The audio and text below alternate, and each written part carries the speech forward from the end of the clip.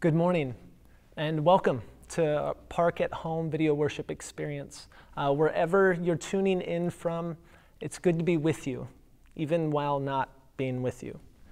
If you tuned in last week, then you may recall that we started a new sermon series called Drawing Near, moving closer to God while far from others.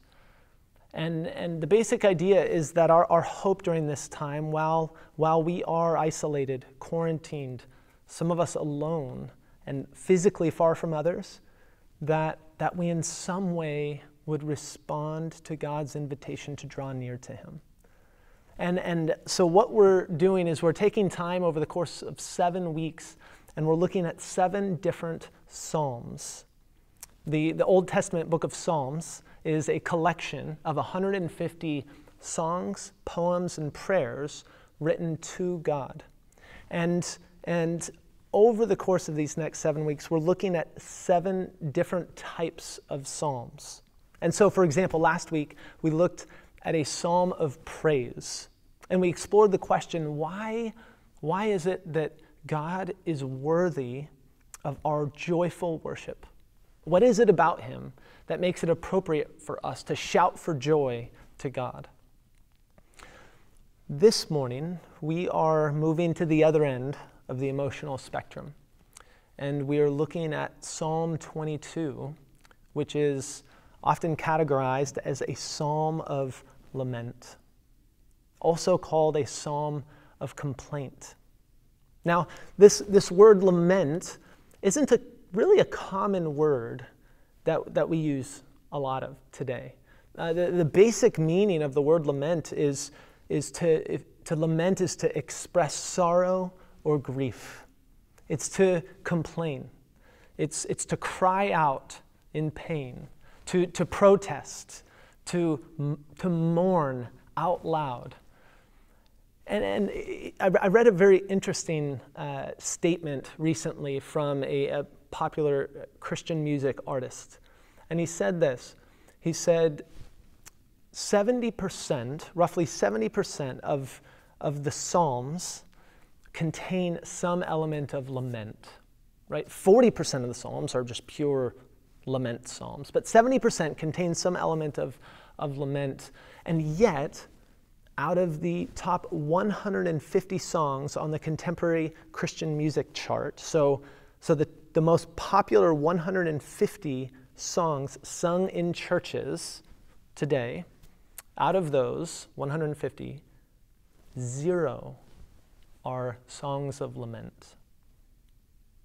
Now, that may have changed since the statement was made, and there may be 1 or 2 lament songs in the top 150 of contemporary Christian songs today. And yet, even if so, the disparity is striking, isn't it? Like, I wonder, why is it that we assume that God doesn't want us to come to Him with our lament, with our complaints, with our whatever it is we're experiencing? And I wonder if in part it's because we don't like it when people come to us with their complaints, right? Especially if you're a parent. And yet here's the incredibly good news. God welcomes our prayers of lament. Like whatever it is that we're going through, whatever intense feelings or thoughts we are experiencing, God invites us to come and to lay it before Him. And as we look at Psalm 22 this morning, I want to invite us to explore the question, why? Why is it that God welcomes our prayers of lament? And as I think about this question in light of Psalm 22, the very first thing that comes to mind is simply this, that it seems clear that God welcomes our prayers of lament because He wants an honest relationship. He welcomes our prayers of lament because He wants an honest relationship. Isn't it shocking how honest the psalmist in Psalm 22 is I mean, his very first words right out of the gate are, my God, why have you forsaken me? Why are you so far from saving me, so far from my cries of anguish? My God, I cry out by day, but you do not answer. By night, but I find no rest. The psalmist is experiencing something so intense that it leads him feeling as if God has abandoned him, as if God is far away, as if God is ignoring him. And it's not that God has actually abandoned him or actually is far away or actually is ignoring him, and yet this is how the psalmist feels. And not only does the psalmist feel this way, but he's honest enough to tell God about his feelings. He's honest enough to tell God, to cry out to God, to lament to God, God, why have you forsaken me? Where are you? Like it's so honest, right? You see that we have prayers in the Bible like this that invite us to come before God in the same way. God wants an honest relationship with us. He invites us to share our most intense feelings, whatever they may be, our deepest thoughts with him. This includes our protests. This includes our complaints. This includes our pleas for help. This includes our even, my God, why have you forsaken me? He invites us to this kind of honesty because here's the deal. He already knows what we're thinking, right? I mean, even before we know what we're thinking or feeling, God knows. There's nothing I can pray to God or say to God to which his response would be, wait, what? Michael, you're feeling how? Wait, what are you thinking right now, right? Like, he already knows what we're thinking or feeling, and so he invites us then, for our sake, to just be honest about it and to bring it before him. We're not going to surprise him. He's big enough to take it, whatever it is that we're feeling or thinking. See, God knows that our unspoken hurts create relational distance. Let me say that again. Our unspoken hurts create relational distance. And this is true in our relationship with God, but I think we all know this simply from our relationships with one another, right? I remember early on in the first year of my marriage, something happening several times. I'm a slow learner. Several times that went something like this.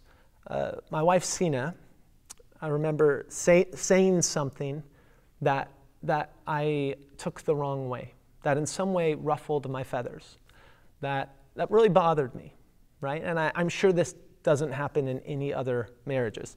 And yet, because it was my tendency, I didn't say anything about it. I didn't share with her that my feelings were hurt. I kept it in. And so time went by until one day Sina said, Michael, what's up? Like, you seem a little off. Is everything okay? You seem like distant from me. And that's when everything came out. And I said, okay, you know what? No, you said something that really bothered me.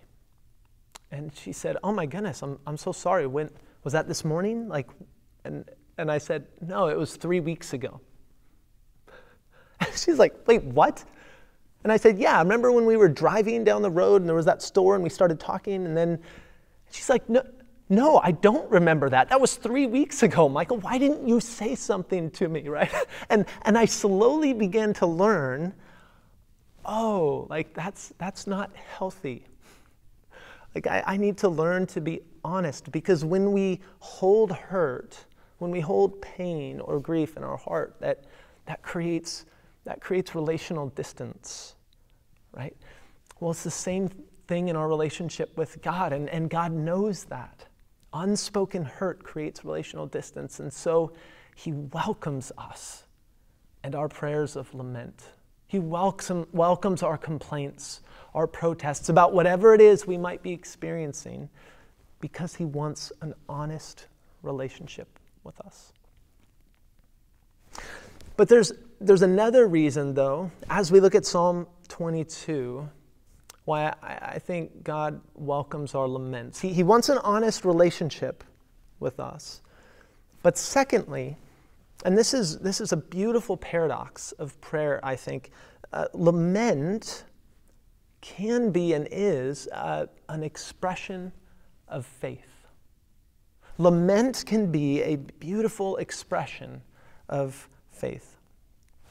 You notice that in the first half of Psalm 22, it's predominantly lament, and even heavily so.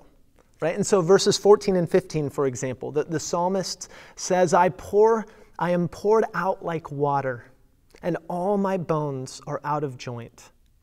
My heart has turned to wax. It has melted within me. My mouth is dried up like a potsherd, and my tongue sticks to the roof of my mouth. You lay me in the dust of death. See, the psalmist is experiencing something so intense, it's like death. And he's crying out, he's lamenting to God, and this sort of mood dominates the first half of this psalm. But then this shift happens a little more than halfway through. And this shift happens, and the psalmist then begins to praise God and begins to declare confidence in the hope that God will deliver, rescue, and save. And so in verse 22, for example, we read the psalmist saying, I will declare your name to my people in the assembly. I will praise you. Do you see how these two expressions of intense emotion are on polar opposite sides of the emotional spectrum, right? Extreme mourning, sorrow, grief, and then praise. And yet this prayer so beautifully captures the way that we can express both of these emotions in prayer in such a way that they dovetail together, in such a way that lament flows naturally into praise. Like there's a sense in which they belong together. And yet it's not simply the explicit words of praise that express faith, but even the words of lament themselves are an expression of faith. And here's what I mean by that. When we cry out to God, even when we complain to God and say, God, where are you? What is going on right now? It's like, why are you allowing all of this to happen to me or to the people that I love? Like, when we lament to God, we are assuming two things. One, we are assuming that God is listening. And two, we are assuming that God cares. Right? Why would the psalmist go through the trouble of crying out to God in prayer? Right? Why would any of the psalmists go through the trouble of writing down these prayers unless they believed, at least in the possibility, that God is actually listening? That God is listening with an attentive ear, and not just listening, but that God cares. I mean, in verse 24, the psalmist explicitly declares that he believes that God is listening to his prayers. And yet also, why would the psalmist in verse 19, for example, say, come quickly to help me, deliver me, rescue me, save me? Why would he ask for God's help unless he assumed that God actually cared? Why would the psalmist protest evil and suffering unless he believed that God's character was just and that God was the sort of person, the sort of being who cared deeply about justice? See, when we complain to God, we're assuming that he's listening and that he's caring, in the same way that when my 3-year-old comes to me because his big sister smacked him and it hurt, he assumes that I I will both listen and that I will care about the fact that something wrong has just been done. And in fact, if he doesn't come to me, but he feels that something's been done that's wrong, but he doesn't feel the freedom to come to me, that would concern me as a parent, right? It's the same way with God. When we complain, when we offer prayers of lament to God, we are assuming that he's listening, and we are assuming that he cares. And therefore, prayers of lament can be this beautifully profound expression of faith. I saw this displayed and experienced this in a powerful way in a conversation with a Kenyan friend of mine once.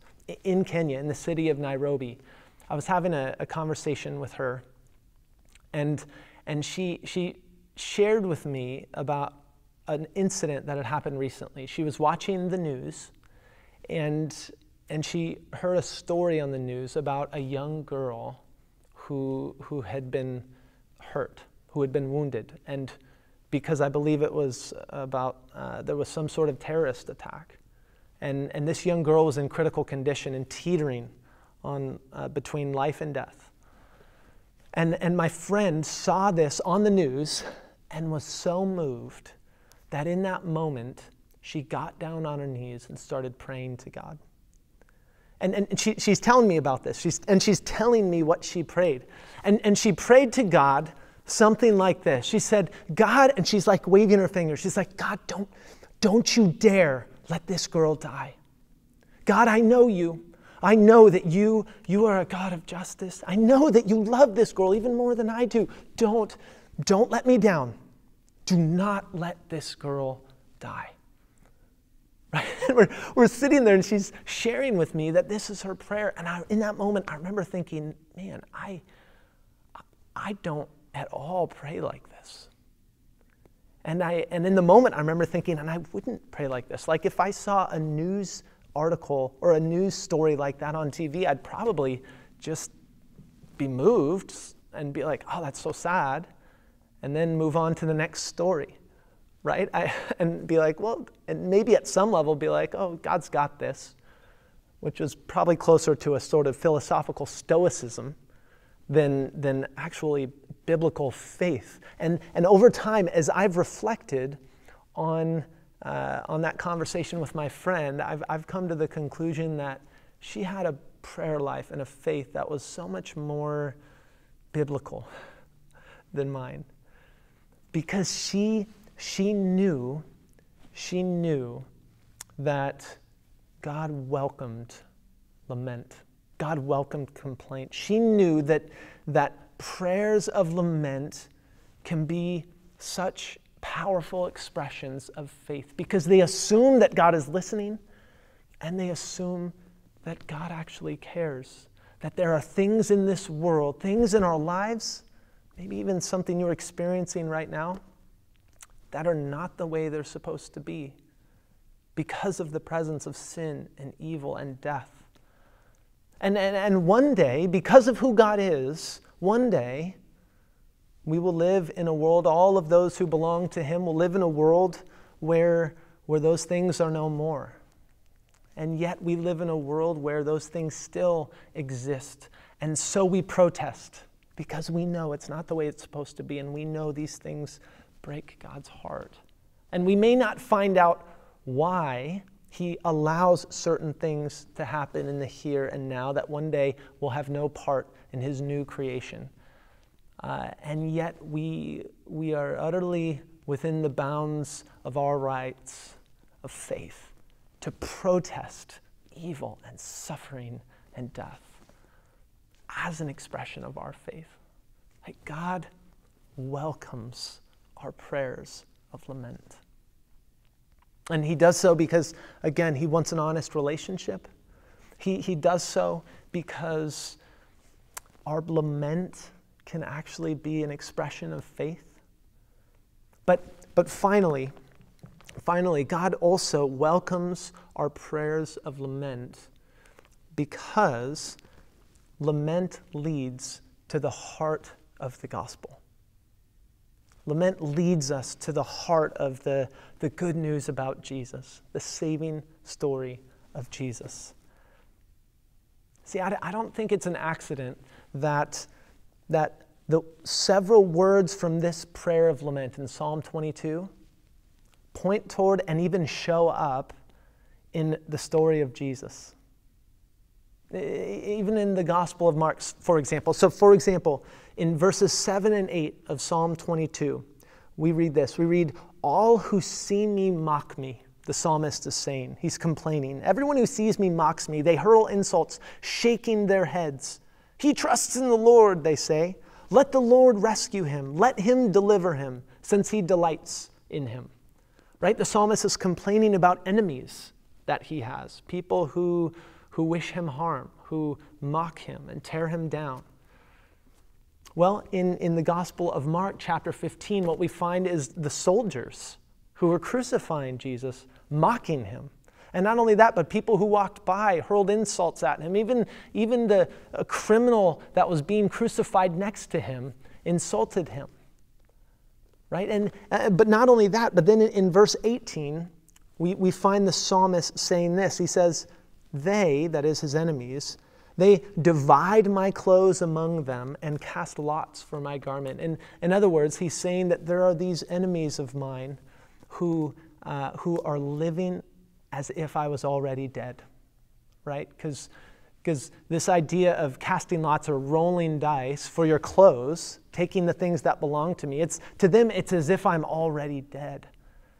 And then we go again to Mark 15, and what we find is the soldiers, the Roman soldiers crucifying Jesus, casting lots for Jesus' garments, rolling dice to figure out who gets this piece and that piece. Do you see this lament pointing toward Jesus? And of course, most notably, in the very opening words of this psalm, we find word for word on the lips of Jesus, among some of the final words of his life, when he says, my God, why have you forsaken me?" Clearly, Jesus had prayed this prayer before, had read this psalm before. Clearly, it was woven into the very fabric of his prayer life. See, at the center of the Christian worldview is the profound mystery that when Jesus died on the cross, it was not simply an unfortunate death, an unjust death of a good man. No, it was the unique moment in history, within the entire span of history, in which the God of all creation subjected himself to the most intense suffering of our world. And in so doing, took upon himself the full weight of sin and death and evil, all because of his great love for us, all so that the world might be reconciled to him. Do you see? Like the reason why God welcomes our prayers of lament is because he's been there. He's experienced suffering in this world. He's experienced what it feels like to be abandoned by friends. He's experienced intense emotional anguish, physical suffering, humiliation. He's even experienced what it feels like to feel utterly forsaken and abandoned by God. Like, think about that for a minute. This is why he invites us to come, because he's been there. Whatever it is you're experiencing today, this week, throughout this pandemic, God invites you to bring it to him. He invites you to cry out to him. He invites you to protest the suffering and the evil and everything you may be experiencing or seeing that you know does not belong in this world and in your life. He welcomes our prayers of lament. See, when life is usual, there's enough lament to go around. There's enough cause for lament. How much more during this unusual time? I mean, maybe you've lost a loved one and you're trying to figure out, how in the world do I mourn what's happening right now, let alone plan a funeral? Like, maybe you're a senior in high school and you're realizing that this is not at all how you expected to spend this very unique time in your life, with prom and graduation and connecting with friends and all of the disappointment that comes with being isolated and quarantined during a time like this. I mean, maybe being stuck at home in what was already a tension-filled environment has only created more tension for you. Maybe you were lonely before any of this happened, and the isolation, the quarantine, the stay-at-home order has only exacerbated that loneliness. Whatever your experience, like the good news is that God welcomes our prayers of lament. And so I want to invite you sometime this week to set aside time and to offer a prayer of lament to God. I might even encourage you to write it down. And I'm sure for many of us, there's enough going on in our own lives that it won't be hard to articulate a lament to God. But if you're like, you know what, actually, things are great for me, well, then this would be my encouragement. There are many people in this world for whom things are not great. And so I want to encourage you to look around the world and to find things that you know upset God and should upset us as well, and cry out to God. Cry out to Him that He would bring His rescue and renewal, that He would bring His healing, that He would bring His justice. I want to invite you this week to in some way offer a prayer of lament.